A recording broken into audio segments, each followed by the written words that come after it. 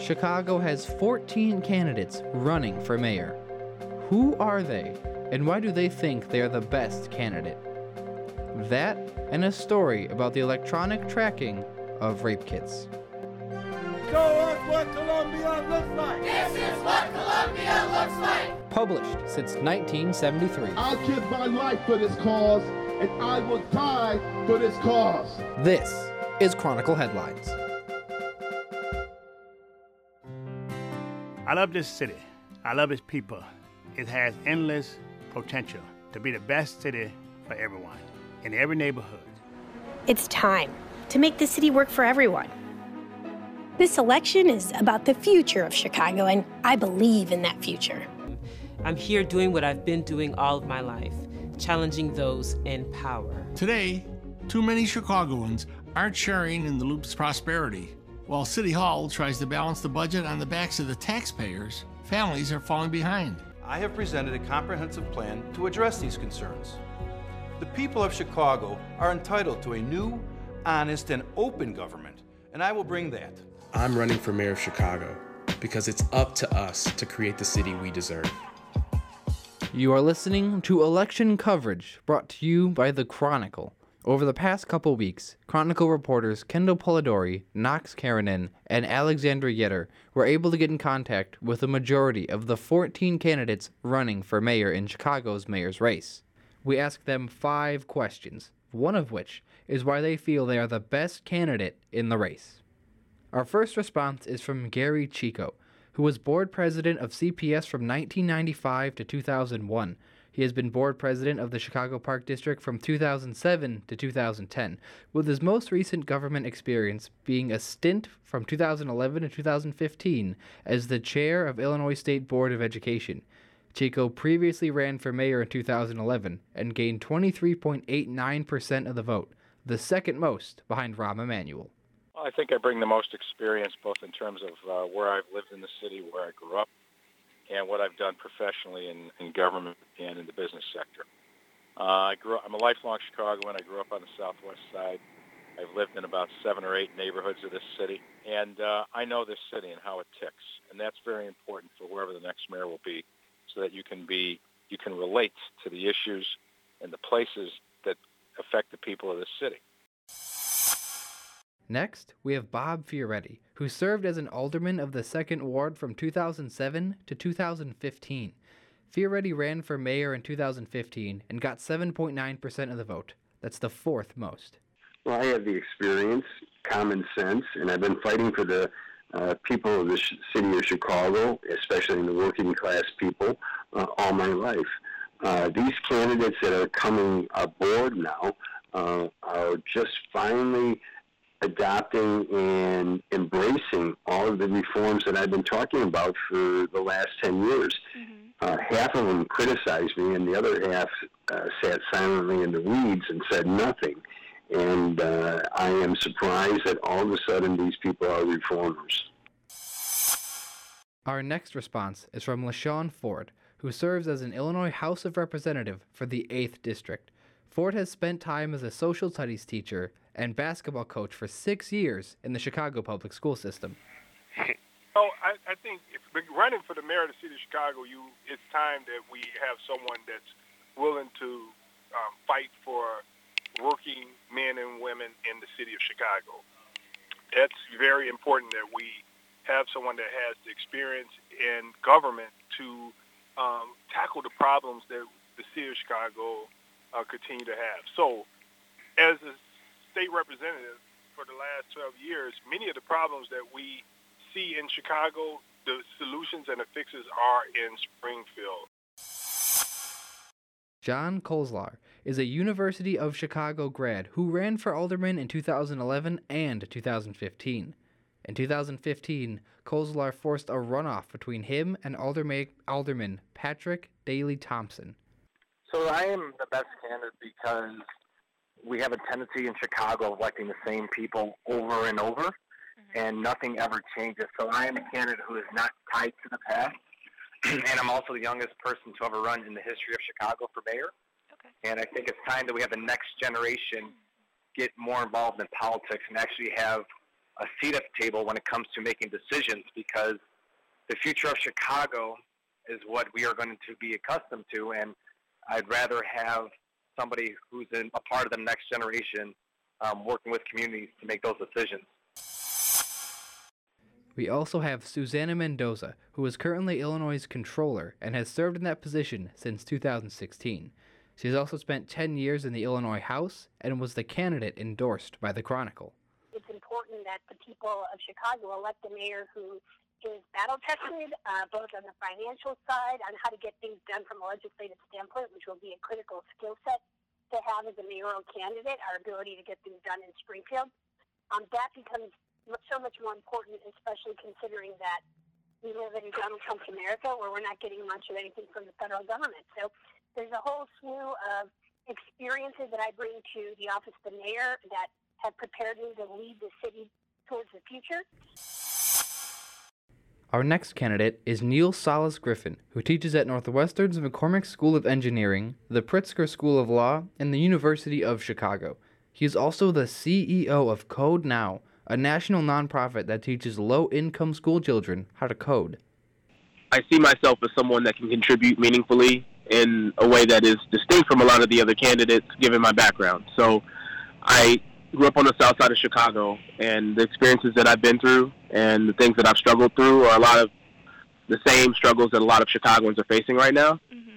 I think they're looking for someone to relate to that pain and to those experiences, and there's no other candidate who's in the race who has that kind of experience. Paul Vallis has served as CEO of CPS and Philadelphia Public Schools. Vallis was also the superintendent of the Recovery School District in New Orleans after Hurricane Katrina.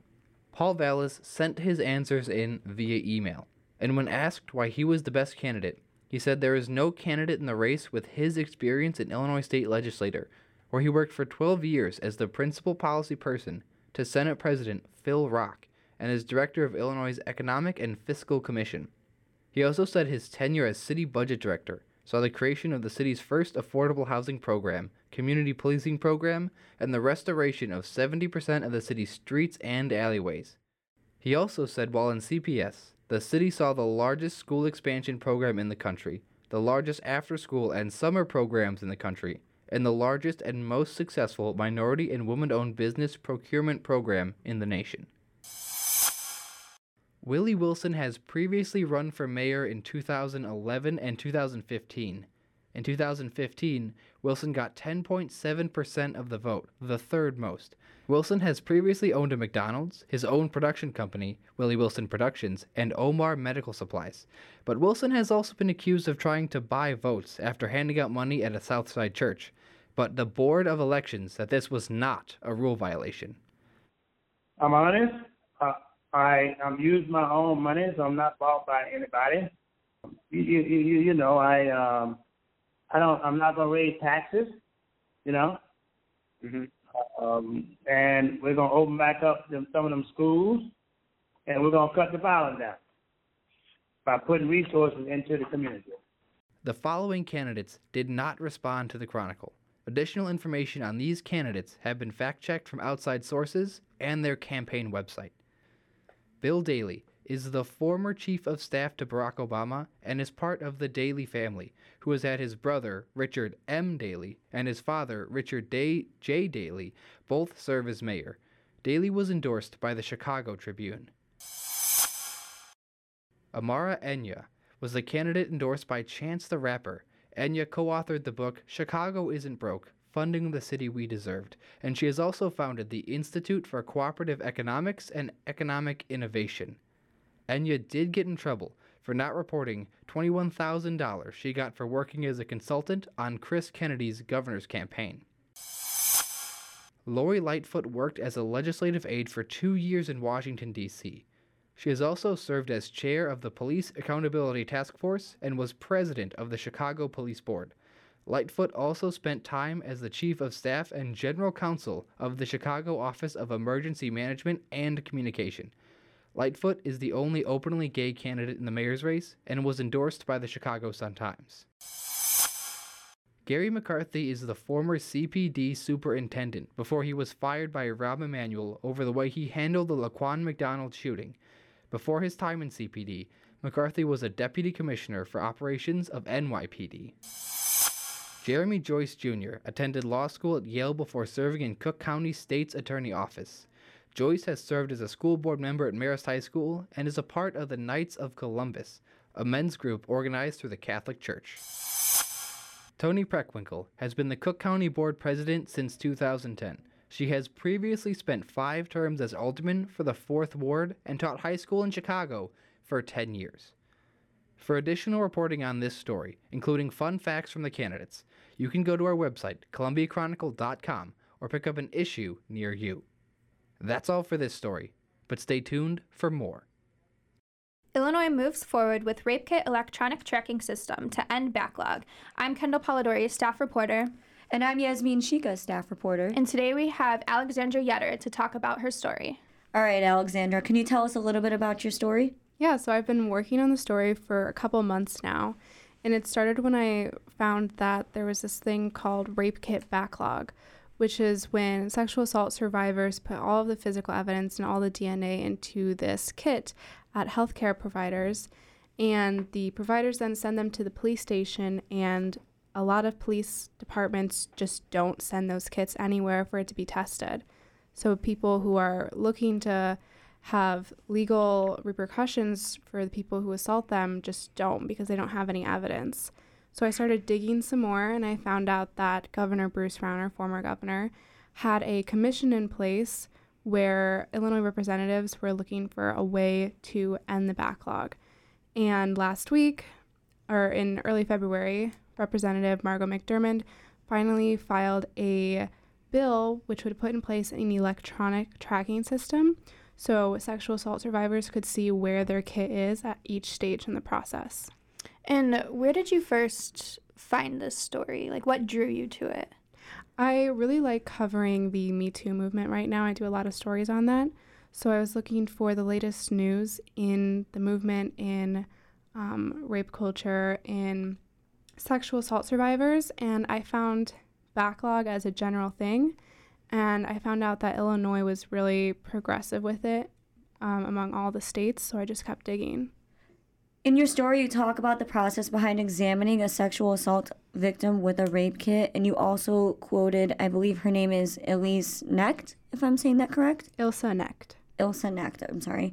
The Director of Policy and Advocacy for the Joyful Heart Foundation. Tell us a little bit about what she told you and what you learned from her. Yeah, so Ilsa mainly told me that the main problem with backlogs is the police departments, because a lot of police officers don't have the training of what to do for the sexual assault survivors, how to handle the kits. And that's not necessarily on the officers. It's also on the lack of resources that Illinois has provided for departments. And also, when police officers are looking at kits, there's thousands coming in. It's not just a couple dozen. There's thousands. And there's a bunch of different parts that go with the kits. They have to go to healthcare providers. They have to go to forensics. And then from there, they might be included in the actual investigation and then possibly in a court of law. So there's just so many moving parts that Ilsa told me about that is really, there's a lot of causes for why backlog is there. That sounds like a really long process. Did you find out how long that might take to go through? Yeah, so there's actually no mandated time that a person has to get their kit back in. So a lot of the advocates I spoke to want those kits to be back mandated in 2 to 3 years. Oh, wow. Yeah, and it's been taking much longer than that so far. And would you say, just because I know that a lot of victims don't always report something that's happened, do you think this could be a reason as well, because it takes so long and they feel like, really nothing is being done? Yeah, absolutely. I mean, when I spoke to Representative Margo McDermott, what she said to me was, justice delayed is justice denied. Mm-hmm. So if you are already skeptical that you're not going to get justice, and then you hear that it takes years, you don't want to put yourself through that for years. Right. You want to just move past it. Right, and she also mentioned that you quoted her in the article saying that the justice system does not prioritize sexual assault. And what what exactly made her say that, would you say? Yeah, so like I said, thousands of these kits are coming in. And there's also DNA kits for murders, assaults. It's not just sexual assault, although I did focus on sexual assault in this article. But, you know, when police are solving a murder, they want to get that done quickly. And sexual assault just isn't at the forefront of their minds most of the time, which is why the murder kits just tend to go through the system much faster. Mm-hmm. With the murder kits, does it work in a different way, or how does it work compared to the ones for sexual assault? The sexual assault ones, usually the survivors or the victims will go to a healthcare provider and get the DNA taken there by someone who's trained in making the kits for sexual assault victims. Oh, I understand. Whereas with murders, you know, police officers go to the scene, they collect the evidence, collect DNA, that sort of thing. So to me, this sounds like, obviously there's a lot that goes into it. So I think that there's just so much a bigger story here. What else would you say could be done about this or could be talked about more? Absolutely. So definitely this story at this point is just the bills on the table for House legislators. So obviously there could be a story about how the governor is going to react to it.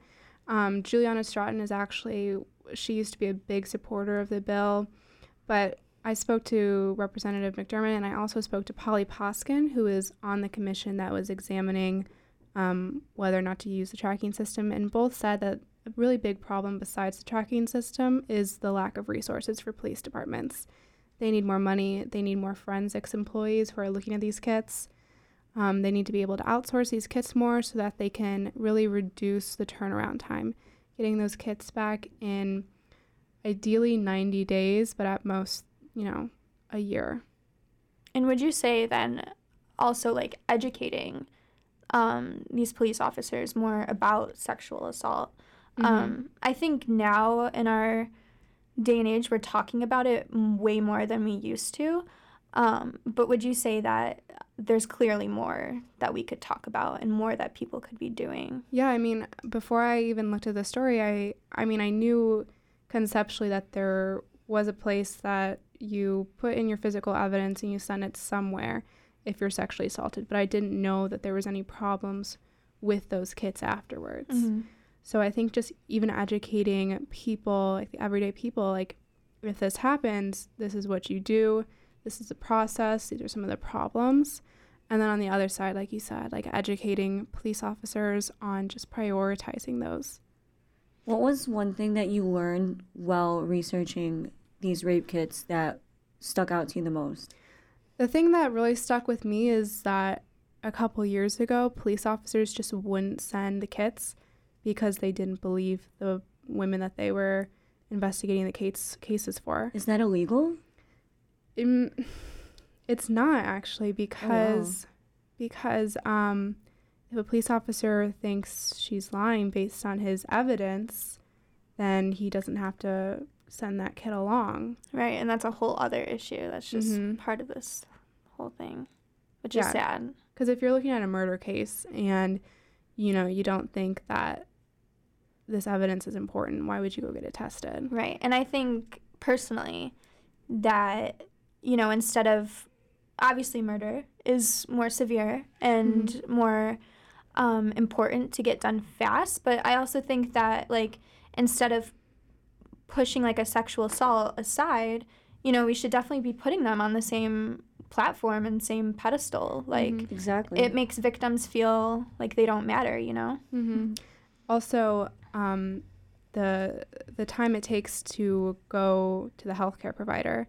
DNA is only in your system for so long. I was going to ask, do you know how soon after, like, what's the time frame that somebody could do a rape kit? I believe it's within 24 hours, but I'd have to check that. Okay. It's short, though, so, you just got sexually assaulted. The first thing on your mind isn't always, I need to go to a hospital and right. Have someone prod me after my body was just violated. Right. So the process from start to finish is already very gut-wrenching for victims. So the fact that they have to wait so long or, forever to get this evidence back is just even more heart-wrenching. And I also think it's an important thing. I think that we should be advocating for victims to do is these rape kits, because as we've seen in court cases, like, it is such a hard thing to prove that, they were actually sexually assaulted if they aren't taking this extra step to do the rape kit to get the proof of it. Would you say that you have any perspective changes at all in any form, like with the police departments or like the actual rape kit itself or even the victims? Would you say that your perspective changed at all in a good or bad way? Definitely with the police. I started off thinking, police suck. They just want to throw us all under the bus, but that's not necessarily true. Right. They have limited resources. They're working around the clock. They're not just dealing with sexual assault cases. They're dealing with a whole slew of things. So they're not consciously all trying to cover up sexual assault cases. They do need those resources, those extra resources from the Illinois government, so that they can do their job better and can help us all out. And we need to be advocates for helping them out so they can help us. Right. And I also see that that's been a problem lately. Like, as people are talking about these sexual assaults more, we're kind of, pushing police officers or people who are in authority, under the bus, But we shouldn't be putting them all in the same category. Of course, there's some people that could be doing more, could be doing better, but yeah, I definitely think we should be talking about that too. I think rape in itself is such a sensitive topic, so I really applaud you for doing all this research to write this story, because it's a sensitive topic. Thank you. So in your story, you obviously included statistics and stuff. So how did you go about obtaining those specific numbers? I went to the CPD website first because I know they have a lot of stats on crime rates, and there's none on sexual assault. So I ended up having to file a FOIA request in November, I believe, and I did not get that answered until January.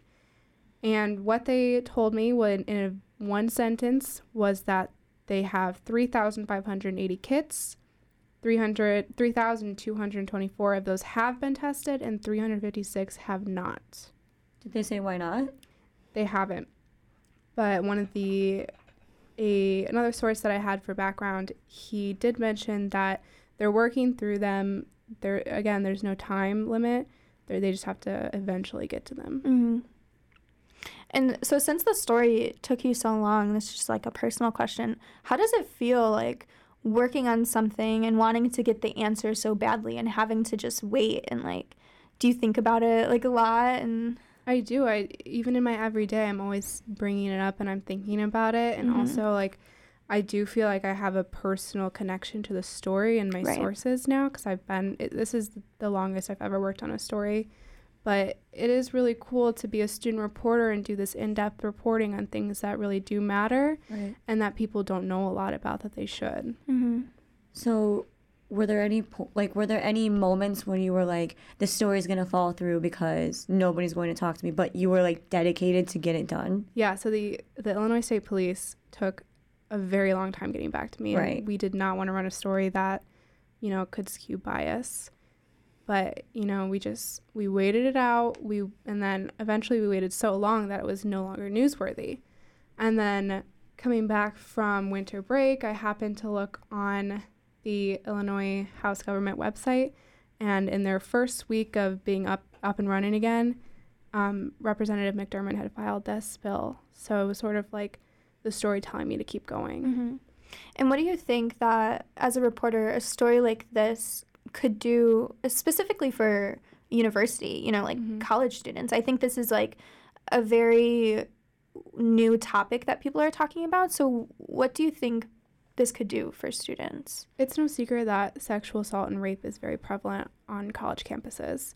So I think having this knowledge and this in the information in the back of college students' minds that there is some place to go And also within the Me Too movement, college students are so interested in this information that they didn't know about before, knowing that they should be speaking up and they should be demanding something.